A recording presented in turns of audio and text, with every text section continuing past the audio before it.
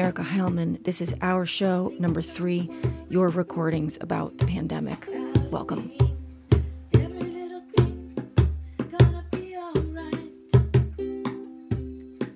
It's Thursday the 26th of March, and there's been a message flying around online all week urging us to step out of our doorways, into our gardens, onto our balconies, or lean out the window to clap for our carers at 8 p.m. tonight, to show our appreciation for those working and supporting those that need it throughout this lockdown period. So we'll see what our road can muster up in support for those on the front line. I had a guy reach out to me about 4 days ago and offer me some drugs for free just to give him a ride, and I was tempted. I'm not going to lie to you, I was tempted. And I'm sitting out here isolated by myself, and this is how my disease works on me.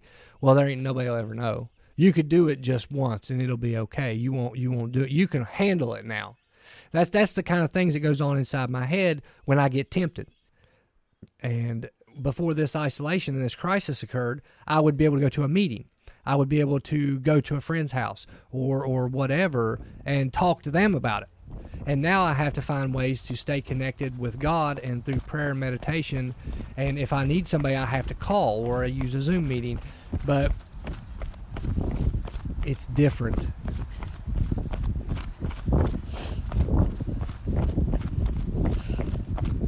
I have now gone out to our family summer house in the archipelago on an island outside Stockholm.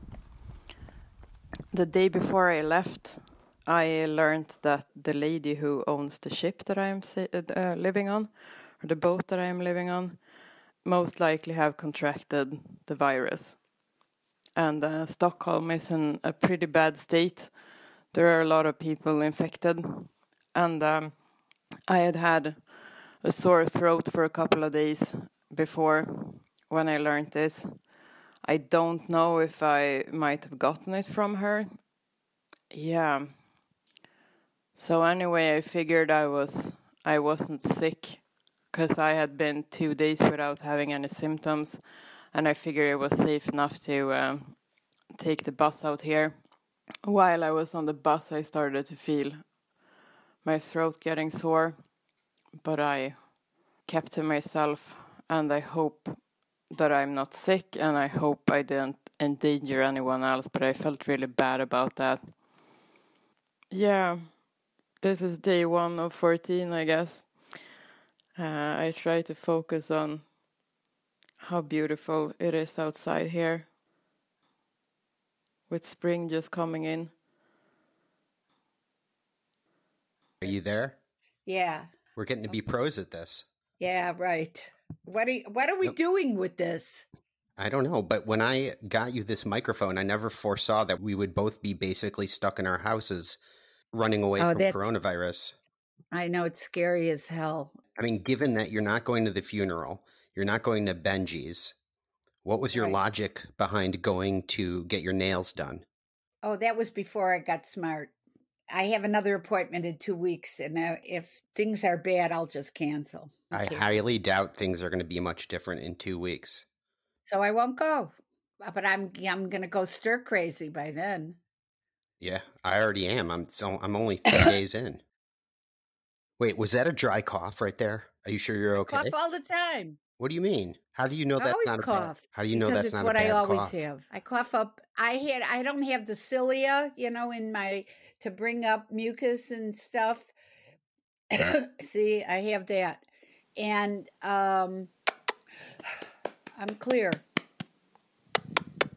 Trying to get my cat to come over from the other side of the room to give me a COVID lockdown cuddle.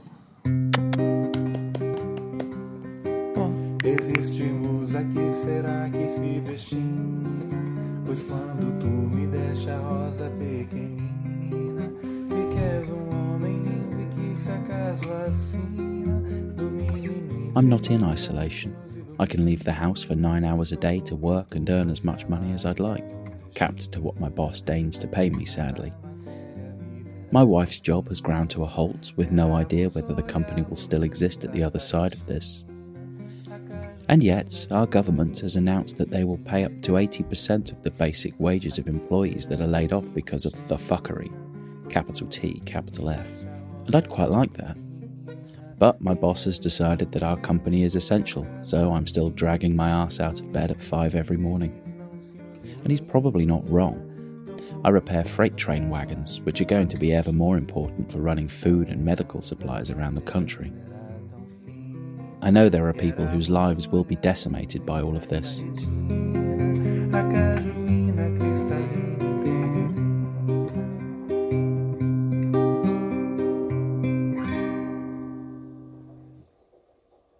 That's it.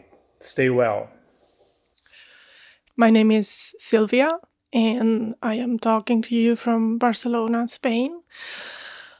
I share an apartment, a 3-bedroom apartment with 2 other girls, and we are all confined. The situation here is most people are confined at home. It's compulsory to stay at home. There's police out in the street, and you can get stopped and fined or even detained if you don't have a good reason to be in the street. I think I've got the virus right now. I started noticing this thing Wednesday last week. So I am trying to stay at home with even more, and knowing that if I go outside, I might be contaminating stuff or other people. My parents are both alive. They live here in Barcelona as well, but I haven't seen them since last week or 10 days or so. They are okay.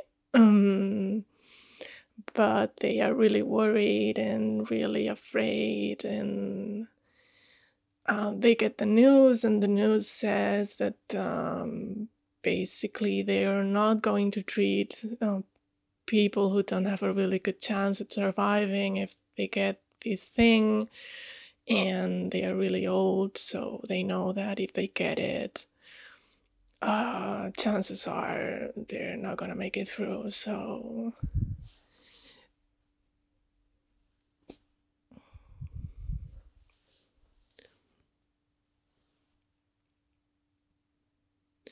it's being really hard for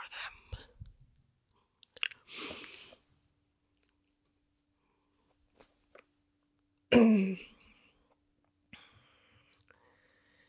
My father is also really stubborn, and he insists on going out at least a little bit every day. I mean, he looks for excuses, like I need to go get bread, I need to go to the pharmacy and pick up some medicine. I mean, he knows that he shouldn't, but he can help himself, and I don't want to get mad at him because it's not the same to get mad at someone on the phone where you have to finish a phone call and not hug him afterwards. All right, here we go. We're all gonna sing. Happy birthday to you. Happy birthday to you. Happy birthday, dear Erin. Happy birthday to you. Happy birthday.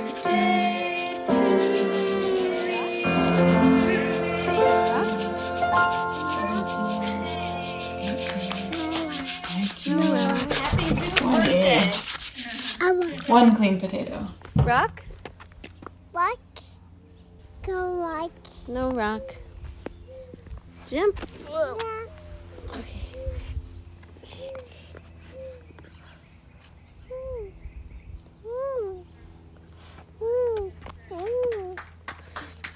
Yeah, you're right. Rock? Rock. No rock. No rock. No rock. No rock. Woo! Rock! Woo!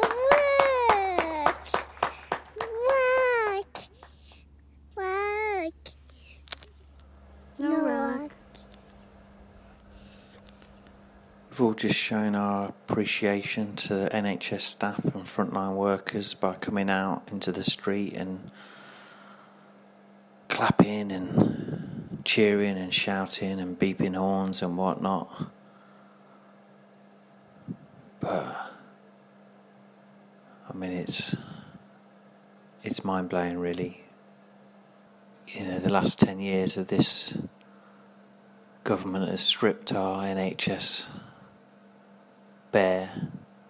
You know, reports daily of staff having to go in and do their best with minimal equipment, that kind of thing.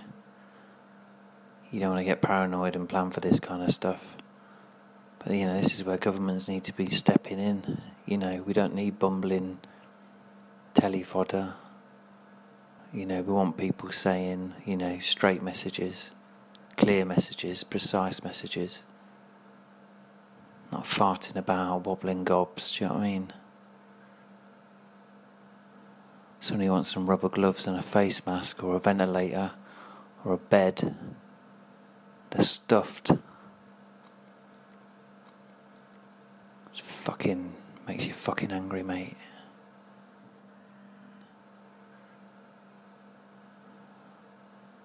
We've been gone for such a long time that I'm almost afraid to go home.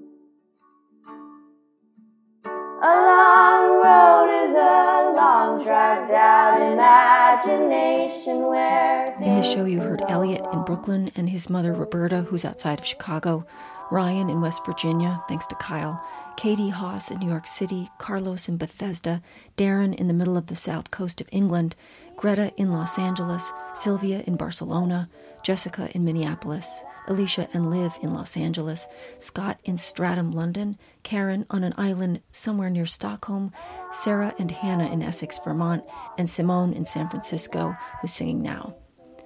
The recordings you've been sending are incredible.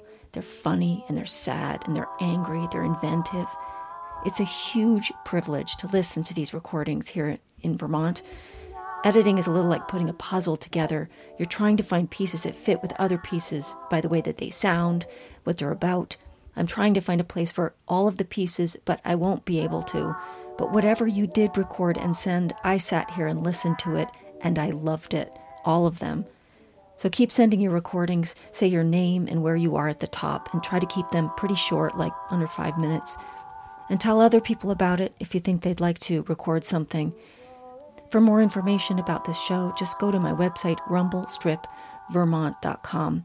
Thank you so much to Samantha Brown at Transom for helping me organize all the recordings. It's hugely helpful. This is Erica Heilman. Thanks a lot for making these shows with me.